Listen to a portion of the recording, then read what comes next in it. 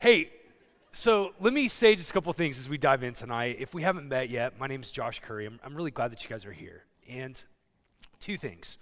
The first thing I want to say is that if you're not a Christian, it means a lot that you're here tonight. I got a lot of people that are really dear to me that are single and not following Jesus, that don't know what they believe about Jesus. And I just want you to know that it's a big deal for you to be here. It means a lot for us that you would come tonight. And we're not going to pretend to have all the ins and outs of the answers to your particular context, to your story, but we do believe that the Christian claims in the Bible about what singleness is and the purpose of singleness and actually the beauty of singleness is profound and refreshing. And so if that's you tonight, if you're not a follower of Jesus, thanks for being here, and I would love to talk with you. And if there's any questions that you have tonight as we dive into this material, it would be an honor to have that conversation. The second thing I want to say is that for the last 24 years, it's been one of my biggest privileges as a pastor to walk with single men and women. Some of my deepest friends are single men and women. And one of the greatest joys in my life is being a pastor and getting to come alongside people that are wrestling with what does it look like in your singleness to honor and glorify Jesus? What does it look like to face the unique challenges of being single and frankly, like the challenges that are even harder today than they were 5 years ago? And to be single for the glory of God, and to be single on purpose, and to be single in such a way that you don't buy in, as Dylan said, to the conservative narrative that singleness is simply circling the runway till you get married, because that's not what the Bible teaches. Nor to buy into the more progressive cultural narrative of singleness, that it's all about autonomy and freedom from restraint, but instead to actually see singleness as a holy vocation, as a calling from Jesus that you can actually lean into in such a way that it affects you and that it affects the people around you in an eternal way. So today, what I want to do is I want to put on 3 different hats. I want to wear 3 different hats with you. And the first hat I want to wear is a theological hat. I want to talk to you briefly about a theology of singleness. And the reason I want to talk to you theologically about singleness is because your theology, quite frankly, affects the way you see God and it affects the way you see yourself. And the 2 most important things in the entire universe are knowledge of God and knowledge of self. And one of the great theologians of the last 500 years once said that knowledge of God is connected to knowledge of self, and knowledge of self is connected to God. So the more you know yourself rightly, the more you see how badly you need God. And the more you see the beauty of God, his kindness, his mercy, his attributes, the more you're set up to rightly see yourself and both the beautiful parts of your life and the parts that are broken and the parts that are sinful. So we're going to talk theologically. We're going to talk about the theological why behind singleness. And then I want to shift gears. I want to put on my pastor hat. I want to put on my pastor hat and I want to talk about the ethics of singleness. What does it look like to be single in a way that honors Jesus and helps the people around you? What does it look like to be a person in a community who uses your singleness with deep intentionality to worship God and to bless other people? And then I want to put on a third hat, and the third hat's the most personal to me as a father of 2 adult kids that are both single. I want to put on my spiritual dad hat.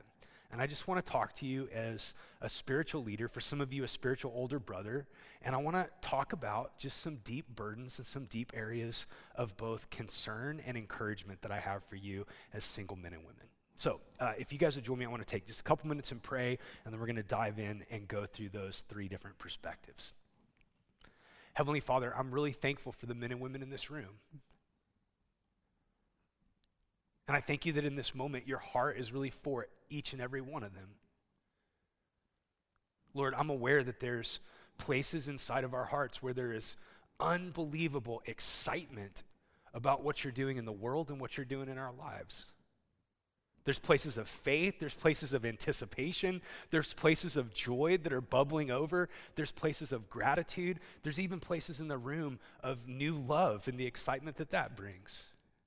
And I pray today where there's joy and where there's delight, that would actually turn into worship tonight. And Father, we also want to acknowledge, we want to confess and admit really honestly that there's also a lot of hurt in the room. There's frustration, there's disappointment, there's betrayal, there's brokenness, there's dreams that have been deflated. And I pray today where there's pain and where there's loss, that the very presence of Jesus would be known as the one who is ultimately betrayed, as the one who went through the road to the cross that was really painful and marked with a lot of tears. And I pray that there would be a deepening of communion with you in the midst of that. So I pray today that you would help me to serve my friends, because I do really love them, and my love for them is a tiny, sad little fraction of your love for them. So would your love be manifest? Would your love be present? Would you come, Holy Spirit, and take the love of the Father and shed it abroad in our hearts? We pray these things in the name of Jesus, and everybody said, amen. Okay, my friends, 3 perspectives on Christian singleness. We're going to talk about the why of singleness, the what of singleness, and some practical hows of singleness. As we put on our theological hat, I want to talk about eschatology. Now that's a big $3 word that theologians use. Let me define it for you. Eschatology is the doctrine of last things. It's derived from 2 Greek words, the word eschaton, meaning last or final, and logos, meaning discourse. And the reason I want to start a conversation about a theology of singleness with this weird topic of eschatology, and a topic that quite frankly triggers a lot of people in the room. If you were raised in a lot of different denominations and traditions, eschatology for you got really weird. There were charts, there were graphs, there were newspaper clippings. And for others in the room, you're like, what the heck is he talking about? I don't even know what eschatology means, let alone how on earth that's going to help me find a spouse or be single to the glory of God. But actually, the truth is, eschatology really matters for this conversation, because the end for which you were created, and the end for which that the world was created, and the end that Jesus is steering history to, and the way in which the resurrection of Jesus has ramifications and implications for your body, for your sexuality, for what it means to be male, for what it means to be female, for what it means to be a part of the church, and for what it means to live in a world full of evil and sin and brokenness and suffering. The topic of eschatology couldn't be more fitting, and it couldn't be more essential for a right understanding of a Christian theology of singleness. Quite frankly, if you don't know where the end is, it's going to be really hard for you to navigate the map to get there in a way that glorifies God and honors your own essence. This last year, I got to do a once-in-a-lifetime bucket list trip with a group of friends. And that bucket list trip was a bike packing trip where we literally just took all of our camping gear, we loaded up mountain bikes, and we rode bicycles all the way from Telluride, Colorado to Moab, Utah. It took us 7 days. And that 7-day bike packing trip through the mountains took us through Bureau of Land Management lands, National Forest. It took us through all kinds of really beautiful wild places. There were stretches of like 3 to 4 days at a time where we didn't see a single other person. It was an amazing backcountry trip. And the thing about that trip that was fascinating is that the hardest job on the trip was the job of the navigator. Because the navigator's job was to take spotty GPS and hard copy maps and to think about every day's routes and the ways in which that route could end in disaster if you got stuck on a ridgeline in the afternoon when thunderstorms roll in, or if you go down a 3-mile really steep decline that's the wrong decline that you then have to turn around and ride up with your 60-pound bicycle with all your friends hating you. The navigator's job sucks. The navigator's job is hard. Everybody that got angry at the navigator for the 7-day trip. And thanks be to God, I wasn't the navigator. I got to be his assistant, which means when it went well, I got some of the credit, and when it went poorly, he got all the blame. But like, without proper navigation, every day's journey that didn't start when you got on your bicycle, but actually started the night before with a group of friends opening up maps and thinking about what the terrain was going to look like, and what the challenges were going to be, and what the elevation profile was going to cause us to experience, and what kind of water we would need to bring, and what kind of food we would need for the day, and just how long it would take us to get from campsite A to campsite B. That's a picture of eschatology. If you don't have an idea of where history is going and where we're going as a shared group of people trying to follow Jesus, you won't have the endurance to finish the race and to see your singleness as a holy calling. So let me show just a couple of things to you that are really beautiful. When it comes to eschatology and marriage, because that's part of the conversation, marriage does indeed communicate the goodness of God in creation. Marriage is God's yes to the beauty of bodies, to the beauty of sex, to the beauty of intimacy, to the beauty of procreation. Marriage is God saying loud and clear that even in the midst of a sinful world, the world is important to God, and the world's beautiful to God, and procreation and the furthering of the human race matters to God. Can we get an amen about that? Marriage is God's definitive yes to the goodness of creation, but even marriage itself is not ultimate. Marriage is not ultimate. Let me read this to you in Matthew chapter 22. Jesus is being questioned by religious leaders, and his response to him is really telling. This is Matthew 22, verse 29. Jesus answered them, "You are wrong, because you neither know the scriptures nor the power of God. For in the resurrection, this is the end for which the world is marching towards, the great day, the return of Jesus, new bodies, new heavens, new earth, all the things that the Bible says are coming in the future because Jesus is alive, all things will be made new. In the resurrection, they will neither marry nor be given in marriage, but they will be like angels in heaven." So just stop here for just a second, because that's really pertinent to our conversation about singleness, because if you were raised in conservative circles, both theologically conservative and culturally conservative, sometimes the message that you've heard is that the most important thing in the universe is getting married and having kids. But what Scripture teaches really clearly is that there's a day coming where when Jesus returns and we're given new bodies, we're still going to be men and women. There's still going to be biological sex. There's still going to be gender, just as Jesus is raised from the dead and is at the right hand of the Father as a man who's been raised from the dead. For all eternity, we will be men and women, but the purpose for which sex and procreation and marriage was created is simply as a sign that points to something that's more beautiful and more intimate and more powerful than anything that can be experienced in marriage. Marriage is nothing but a sign. Ultimately, on the great day, marriage is done away with because the purpose that marriage existed to further primarily was to tell us about union between Jesus and his people. And the day that faith becomes sight, marriage is done away with, sex is done away with. And by the way, I understand sometimes just how hard that is for us to wrap our minds around. Like, we can't imagine a world in which there could be joy and passion without sex and without marriage and without kids. If there's a day coming when we see Jesus face to face, and all those things that were just signposts pointing to the ultimate great day, those things are done and completed. And this leads to what Jesus has to say about singleness. It's really, really profound. One writer puts it like this: when people choose to remain single for the sake of the kingdom of God, because they recognize that their true sufficiency is found only in their relationship to Christ and the coming of his kingdom, they orient their lives around this conviction, and they become in their singleness visible signs of the coming age. Now, track with me on this. I don't have the time to get into all the text about this, but here's what we see in the teachings of Jesus and the teachings of the apostles: the calling of singleness, which is a holy vocation. It's just as holy as being a pastor. It's just as holy as being a deacon.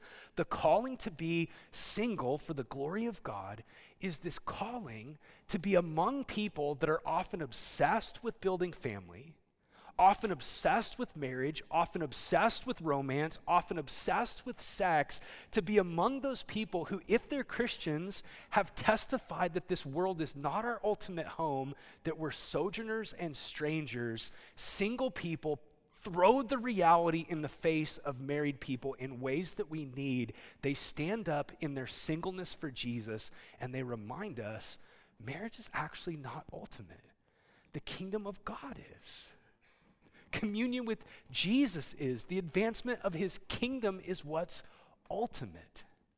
So there's something really profound and really prophetic. Whether your singleness is singleness for a season, as you prepare for marriage and one day get married, or whether your singleness is a lifelong journey of celibacy to the glory of God, singleness in the family of God is a sign that points to what's ultimate. That Jesus is enough, marriage is not. That the kingdom of God is what's guaranteed to outlast the sun and the moon and the stars, not the covenant of marriage. That what's more important than finding a soulmate, which, by the way, is an American cultural narrative that's not even biblical or real, the American obsession with a soulmate is actually burned up on the great day when Jesus returns, and what we see, hopefully not for the first time, is that it's the kingdom of God that's going to outlast the sun and the moon and the stars. And to the degree to which we wrapped our lives around Jesus as king and his kingdom, the great day will be a day of suffering, less loss.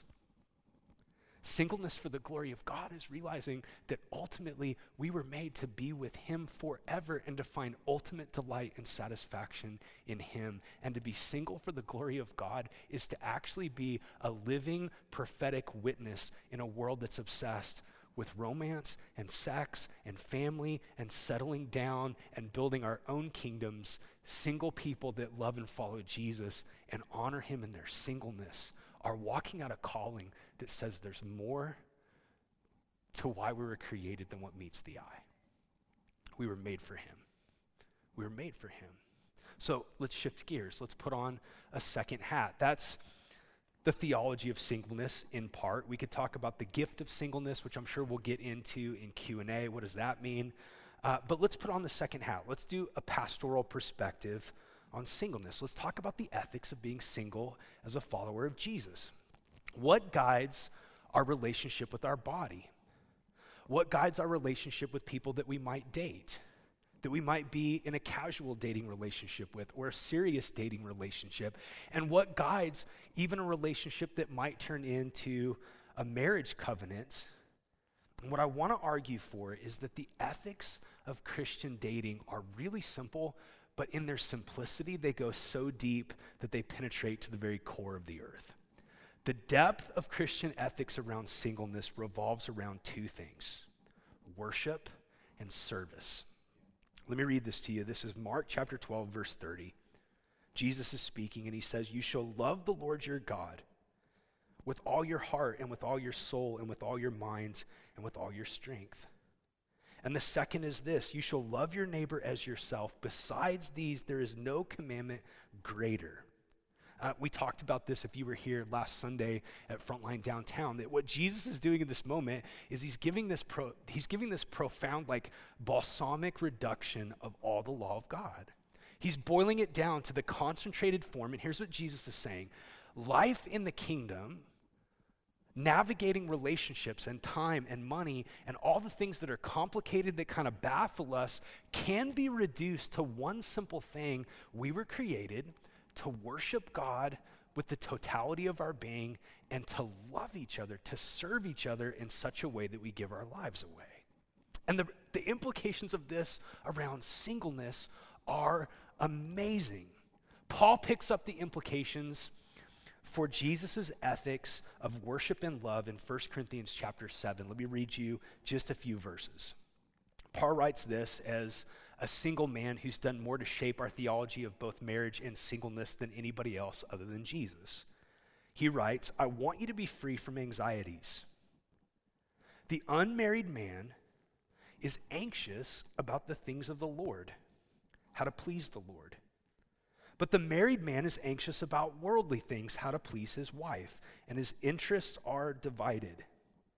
And the unmarried or the betrothed woman is anxious about the things of the Lord, how to be holy in body and spirit. But the married woman is anxious about worldly things, how to please her husband. I say this to your own benefit, not to lay any restraint on you, but to promote good order and to secure your undivided devotion to the Lord." This is crazy. Here's what Paul's saying.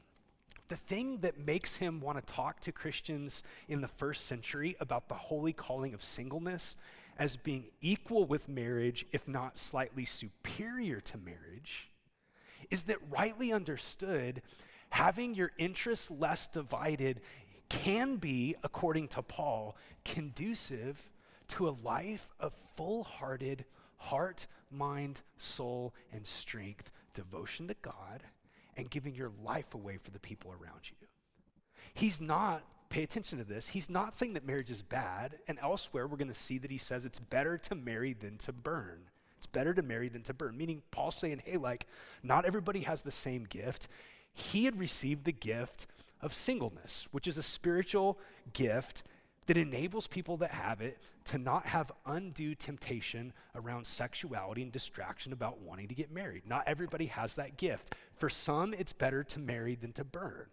But whether you're called to that gift for a lifetime of singleness, or you're simply single in your 20s, 30s, or in your 40s, 50s, or 60s, what Paul is saying is that the focus of a Christian and the focus of singleness as a Christian is really simple but really deep. It's about worship and it's about serving. It's about honoring God with your body and with your thoughts and with your mind. And it's about leaving people and places better off than what you found them.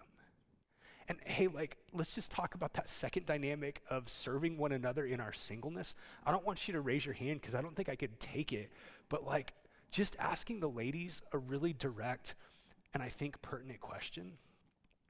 How might your life be different today if the men that you interacted with just left you better off than where they found you? Like, what would it look like? What would it look like if in our dating relationships, as brothers and sisters before God and before one another, what would it look like if we actually took it serious that our bodies and our minds and our hearts, our emotions, our affections, our desires, our longings were given to us to be channeled by the grace of God and the Holy Spirit into worship and into helping each other along the journey as pilgrims that need to finish the race and see Jesus face to face. There are a lot of things that we could talk about. There are so many books written about dating for Christians and courtship for Christians, and I think 90% of it is usually crap. I mean, it just is. It's usually terrible.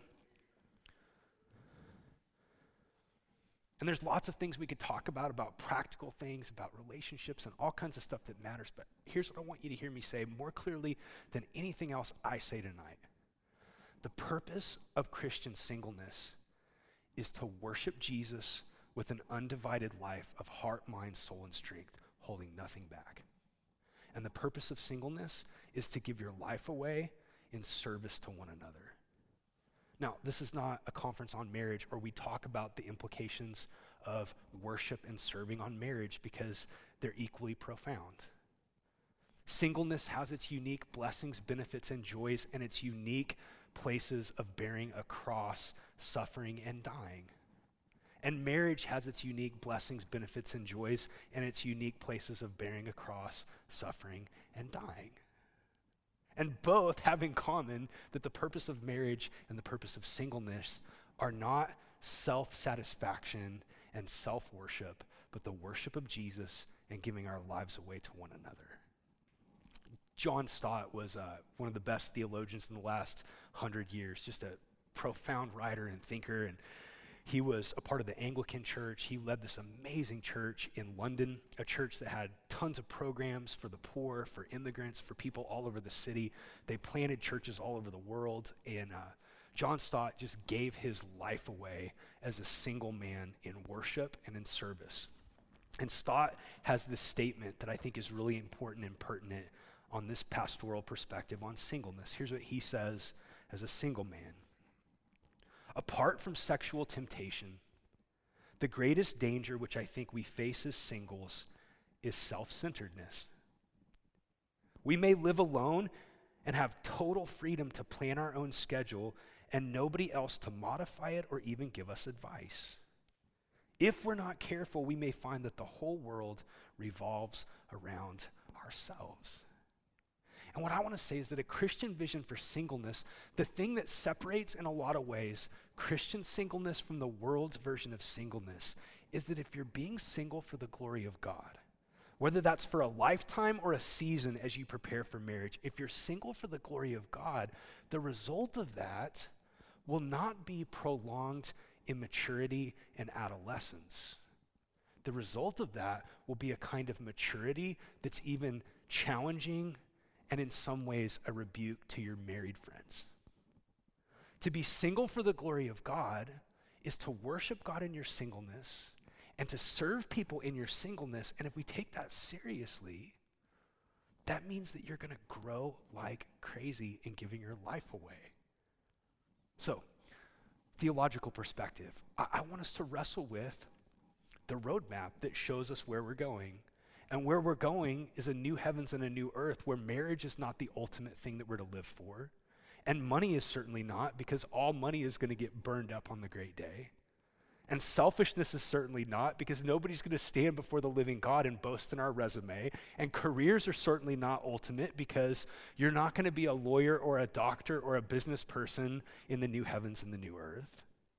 All of those things are good. They all have their place and their time. But putting on our theological hats, here's what we see about Christian singleness. It is a calling to bear witness to the kingdom of God that lasts forever. That we're to live our lives in light of the fact that Jesus is permanent, marriage and family are not. And when we put on our pastoral cap, when we think about Christian singleness through the lens of ethics, how do we live? What does that mean? It means we're to ask the simple question every single day: what does it look like today to use my singleness to worship God with heart, mind, soul, and strength, and to love my neighbor as myself?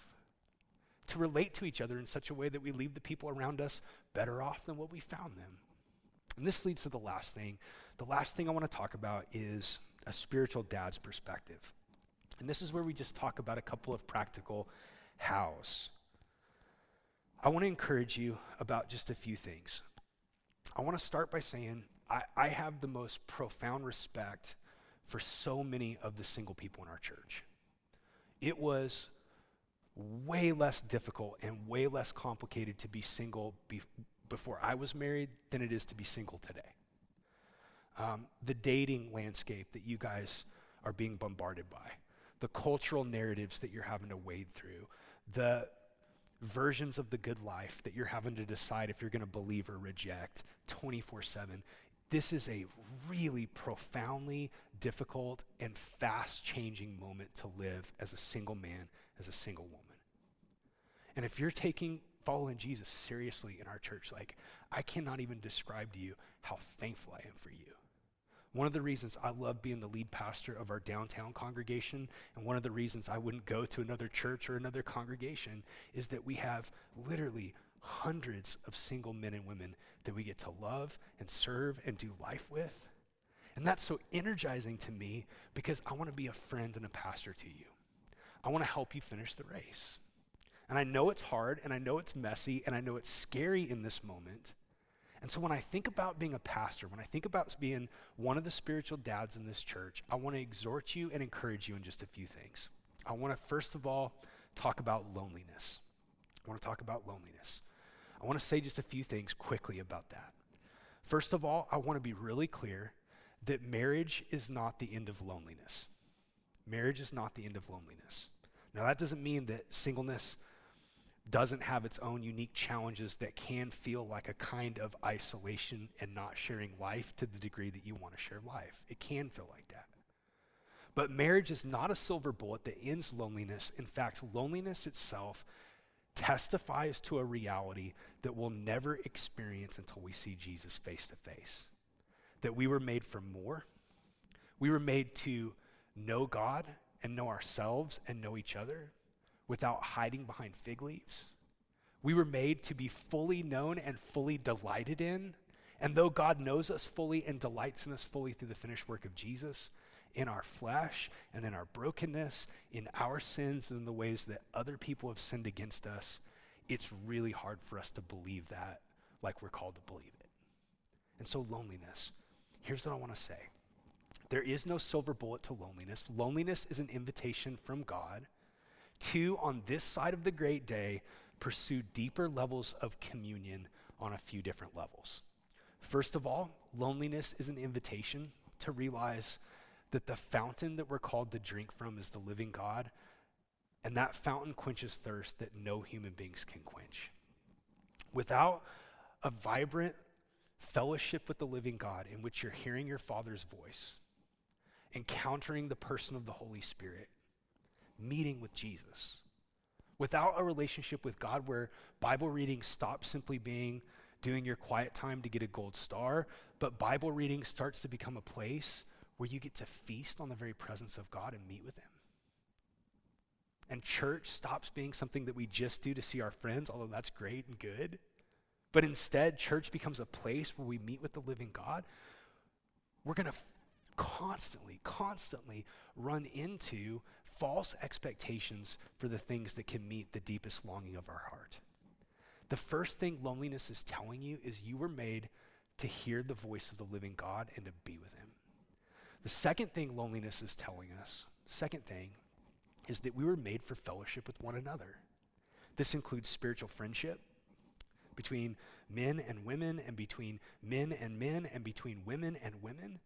The kind of friendship that the ancient philosophers and theologians used to talk about as being more important than romantic love, but the kind of friendship that today, in 2022, we think pales in comparison to romantic love. Friendship, brotherhood, and sisterhood, and loving each other, and learning what it's like to engage one another as immortal image bearers of God that love each other and care for each other and that fight for each other is part of the invitations of loneliness. It also leads us to spiritual family. That we were made to live in a spiritual family that's accomplished through the death and resurrection of Jesus. We were made to have a lot of brothers and a lot of sisters. We were made to grow up one day to be spiritual moms and spiritual dads. And what we see in the life of Paul, which is really interesting, is that Paul, as a single man, knows what it's like to be lonely. In fact, at the end of his life, he's writing to a dear friend of his, and he's talking about the angst and the pain of being locked in a prison cell by himself. He knows what it's like to feel lonely. But here's what we see in the life of Paul. He knows what it's like to have communion with the living God to such a degree that he's able to say crazy things like everything else in the world is like trash, like rubbish, compared to the value of knowing Jesus Christ. Not just intellectually knowing things about Jesus Christ, but experientially knowing him. Paul is the great theologian of the Holy Spirit that writes that it's the Spirit of God who's the Spirit of adoption by whom we cry, Abba, Father. And what we see is that Paul gives us permission to have painful things that are happening in our emotional life, to wrestle with sin and to wrestle with doubt and to have to fight against shame and to know what it's like to be lonely.